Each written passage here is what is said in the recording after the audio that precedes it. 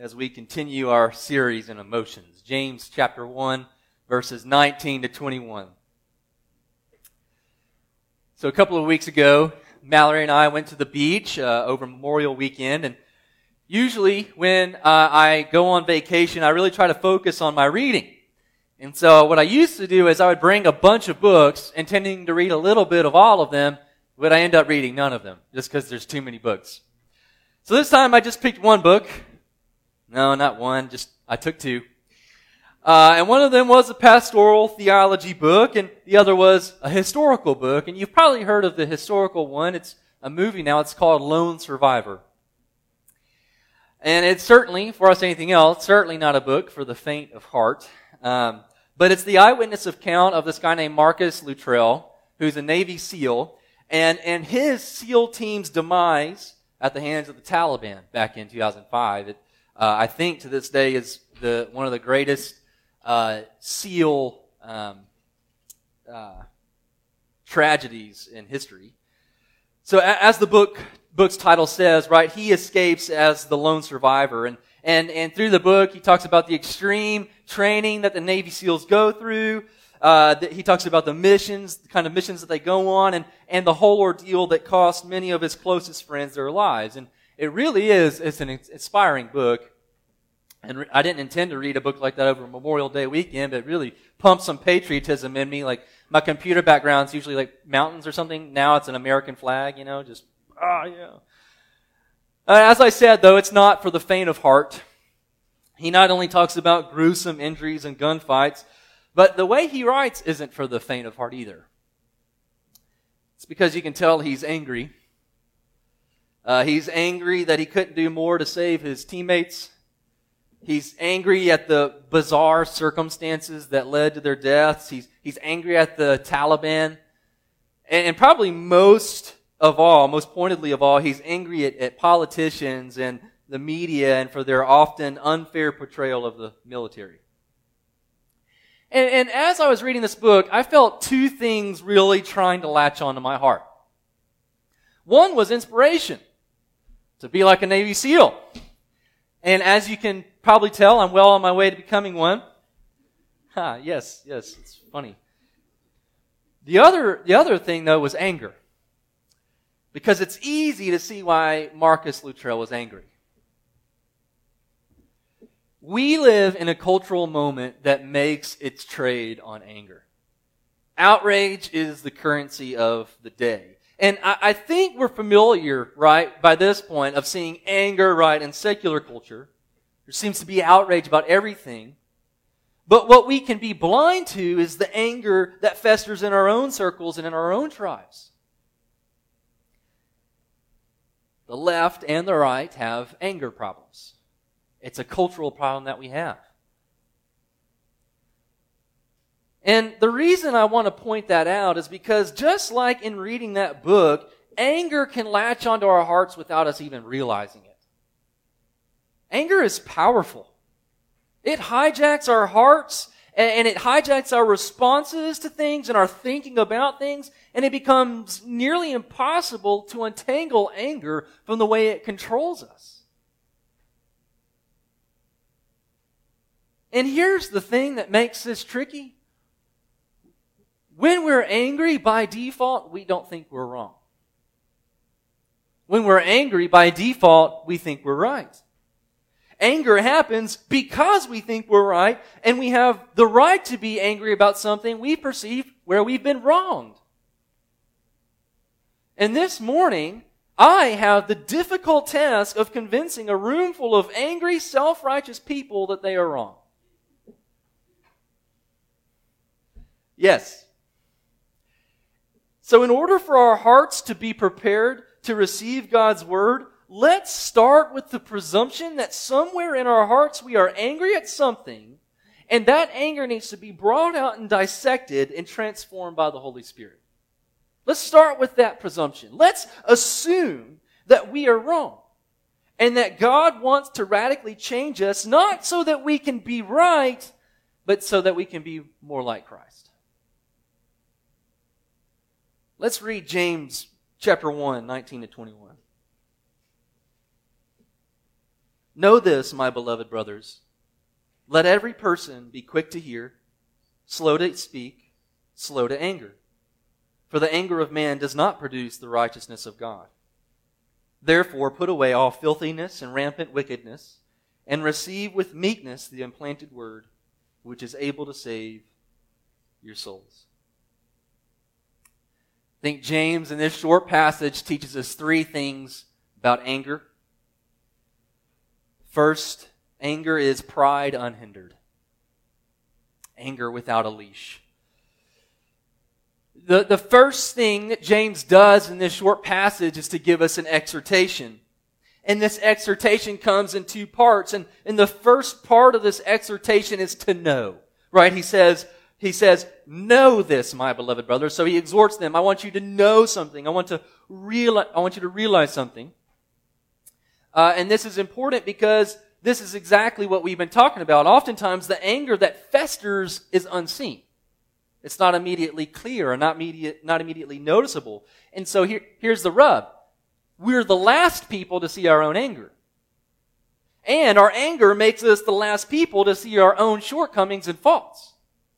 The worst times that the times that I'm least open to correction is when I'm most angry. That's why when my lovely wife, who is also a self-designated front seat driver, tries to correct me when I get angry or impatient while driving, doesn't meet me as a correctable, humble husband. She gets a taste of angry, self-righteous husband who doesn't need correcting. So we need a doctor to help bring this to the surface to help us see it.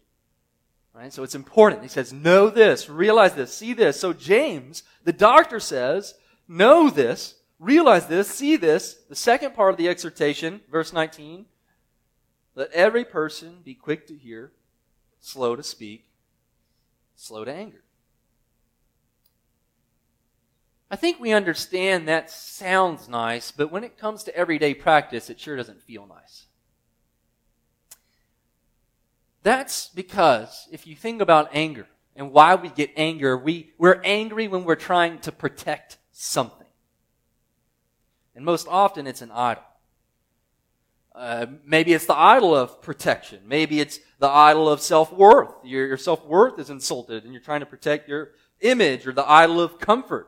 Something comes after your comfort and you get angry, or the idol of ease. It doesn't matter. It doesn't matter what it is. But when that thing becomes threatened, our default impulse is to lash out. And the reason what James says doesn't feel nice is because at that point we're letting ourselves get attacked. Like we're letting what's threatening us have its moment over us.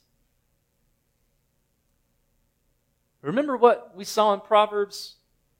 A fool takes no pleasure in understanding, but only in expressing his opinion. Proverbs 18:2. The thing is, we don't like to listen. We like to talk. And we like to talk our way out of being corrected or talk our way out of admitting we're wrong. This is exactly, this is why I love the book of James, because he'll say something, just leave it behind completely and pick it up later, because he picks up anger again in chapter 4. What causes fights and quarrels among you? We want James to say, it's because that other person has poor theology. We want James to say, it's because they're wrong about politics. We want him to say, it's because they think they're better than everyone. That's what's causing all the fights and quarrels. No, James says, is it not this, that your passions are at war within you? The bottom of quarreling and infighting is anger, and anger is nothing more than unhindered pride. Unhindered pride is the exact opposite of verse 19. Unhindered pride says, be slow to hear, but quick to speak, and quick to anger. Quick to defend yourself. Quick to defend your position. Quick to attack others. And so, in this way, anger is actually a red flag. Like, sometimes literally a siren, if we're shouting, right? A siren going off that signals that our hearts are trying to protect something in self-defense of pride. So anger is a red flag that something is happening in here. This is why that the guys I know who insulate themselves the most from like criticism or correction are also the angriest guys.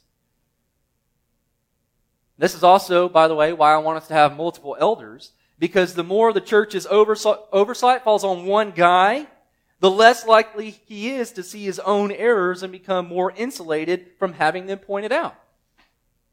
So one of you might know a guy named Mark Driscoll. He pastored a really successful church in Seattle several years ago, but he was forced to resign by his fellow elders because of anger problems. So what does Mark Driscoll do? He goes and he starts another church with no elders who can no longer point out his errors and his flaws, and he's angrier than he's ever been.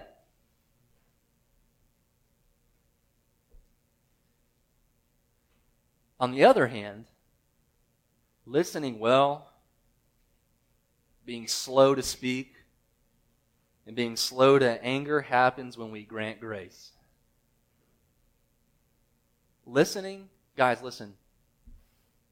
Listening is an act of mercy. You'll read many times in the Psalms, they pray to God, be merciful and hear me, because hearing is merciful. God listens and hears us when we don't deserve it, when we least deserve it, actually. Not just you don't deserve it, but He listens when we are least deserving. And so the other person may not deserve a listening ear. The other person may not deserve to have you sit and listen well, but that's the point of grace.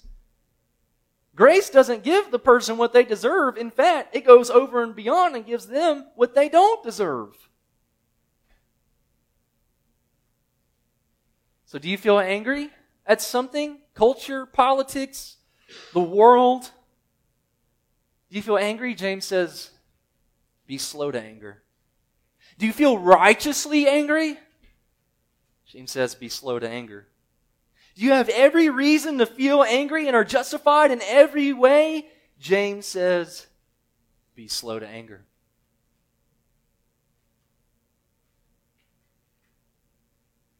So James gives us this exhortation. Be slow, be quick to hear, slow to speak, and slow to anger. I like that he puts be quick to hear first. That's the most fundamental and also the hardest to do, is to be quick to hear. But some of you might be wondering, yes, but what about righteous anger? Because I have plenty of that. Well, James gives us the reason for his exhortation, why this is so important in verse 20.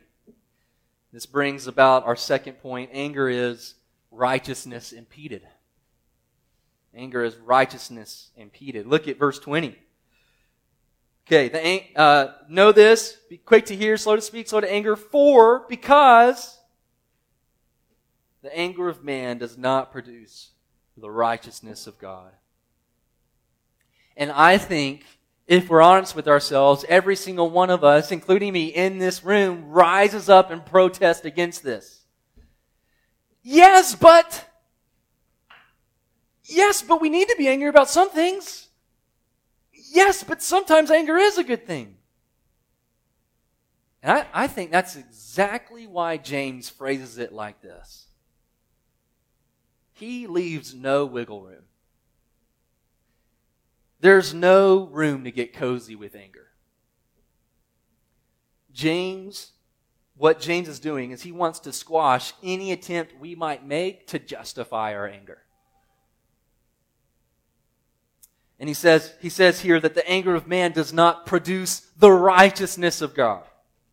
And so we need to ask ourselves, rather than just assuming this jargon, this language, what does James mean by the righteousness of God? And so righteousness, like many words in Scripture, doesn't mean the same thing across Scripture. It depends on where you find it. So sometimes righteousness is referring to God's own righteousness, like in His character and His nature, but obviously He can't mean God's righteous nature, right? You can't produce God's righteousness. It isn't produced. It's not affected by anything man does. God is righteous no matter what. So He's not talking about God's like character, His nature. Sometimes righteousness in Scripture means the righteousness that's imputed to believers, right? So when we believe in Christ, Christ's righteousness is now ours. It's credited to us. But he can't mean that either. Because if it's imputed, if it's given, then it can't be produced. Christ's righteousness is given to us and credited to us by faith, not by anything we do. So the anger of man does not produce the righteousness of God. What does he mean? I think he's using it broadly here. Follow me. What James means by righteousness of God is God's rule brought to bear among his people and among creation. In other words, the righteousness of God here means the display of God's goodness and his holiness among those he has redeemed. His righteousness is the display of his goodness. For example, one way that God's righteousness is displayed is forgiving one another or providing for one another's needs. That's the righteousness of God. On the contrary, James says the anger of man does not produce this righteousness. It impedes it. The anger of man impedes God's righteous rule among his people. So God rules regardless. God is ruling and reigning no matter what, but the display of his rule is helped or hindered depending on whether his people display it. Listen, this is really easy to think about. It's exactly how the pro-life movement works. People should see the value of unborn babies and the lowly regardless. That fact is unchangeable, but that is helped or hindered based on how pro-life people behave.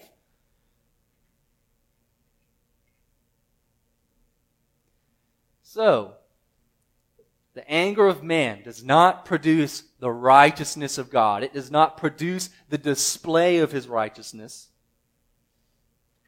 And here we see the connection between the righteous rule of God and our own personal righteousness. Right?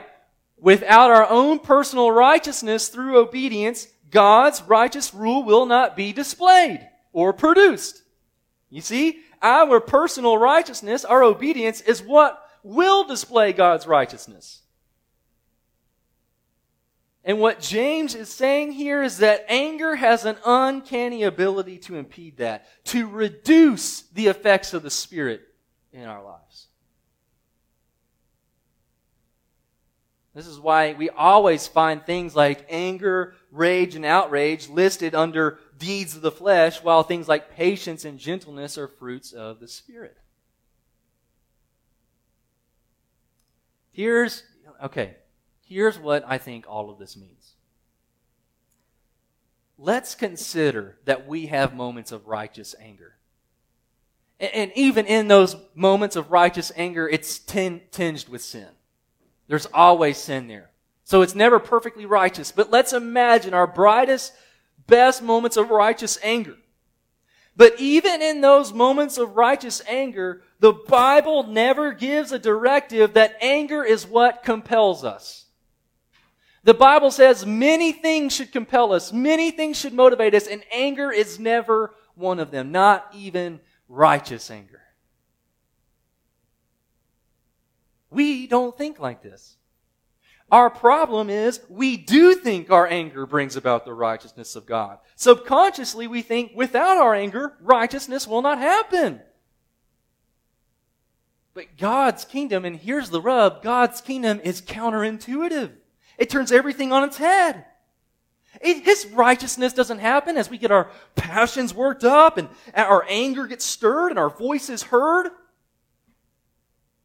God's righteousness happens in the quiet, overlooked, unnoticed obedience of 1 Corinthians 13. This is how God's righteousness happens. Love is patient and kind. Love does not envy or boast. It's not arrogant or rude. It does not insist on its own way. Love is not irritable or resentful. It does not rejoice at wrongdoing, but rejoices with the truth. Love bears all things, believes all things, hopes all things, endures all things. That's how God's righteousness happens. We will get angry. Anger is inevitable. And we can get angry at many things. Right? We can get angry at falsehoods and injustice and abortion and racism and sex trafficking. Right? There's many things to get angry at, but anger isn't what compels us. If we never even got angry about those things, a passionate love for Christ and a compassionate love for neighbor is what should drive us to care and to action. Not anger, right? Anger will be there. Anger will be present, but it's not the deciding factor or the distinctive feature. Anger is not what will bring about the righteousness that we want. We're driven by love for Christ and a compassion for objects of sex trafficking and racism and objects of abortion, injustice, and falsehood. That's what drives us. But not anger.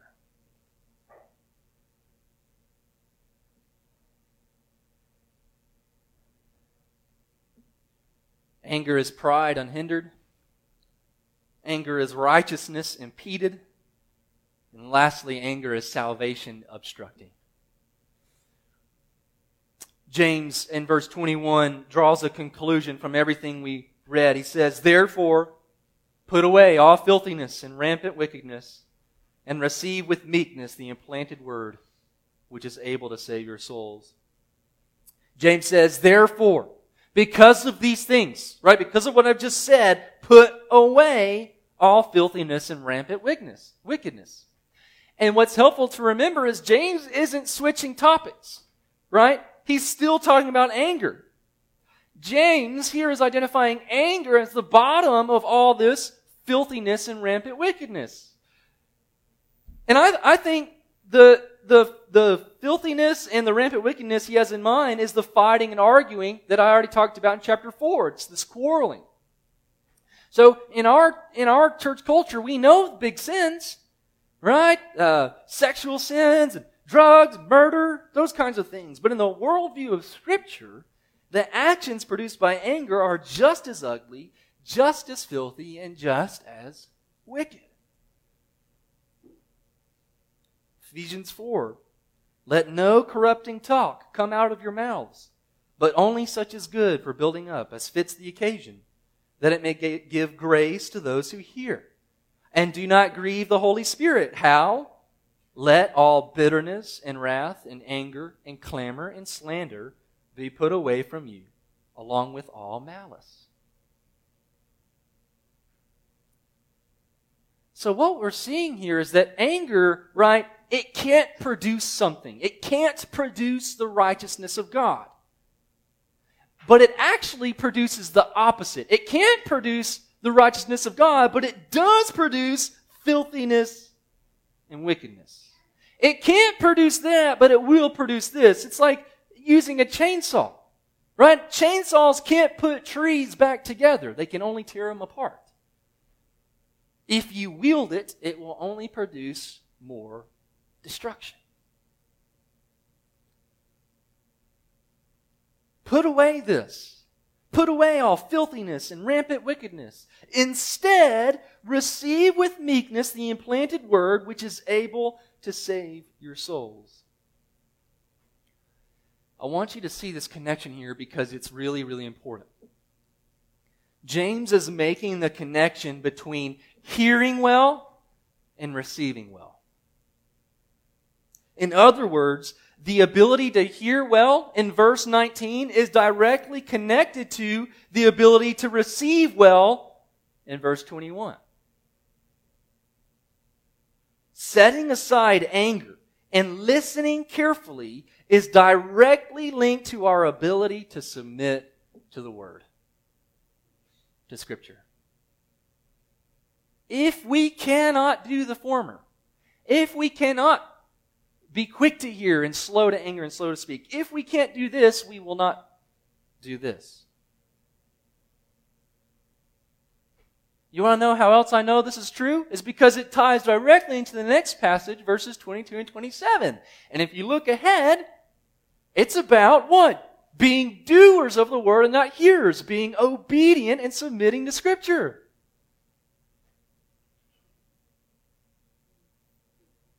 If we get angry in our relationships, if anger is consistently rising up, then we can be sure we are not truly submitting to the Word. More than that, if we are constantly angered by something that's like outside of the Word, then we can be sure the Word is going to anger us too. That's when we start skipping parts of Scripture we dislike or look for people who tell us what we want to hear. I don't want to be an angry preacher, always preaching against this cultural sin or this cultural thing or that, because that will be a stumbling block to what the Word actually says. I'm not on a soapbox up here. We'll eventually, if this is true of us, just become like the politician who tells us base what they want to hear because that's what they're passionate about, rather than a people of truth and repentance. And if we're not repentant, then that puts a severe disruption on our claim to salvation. That's what verse 21 is about. It's about repentance.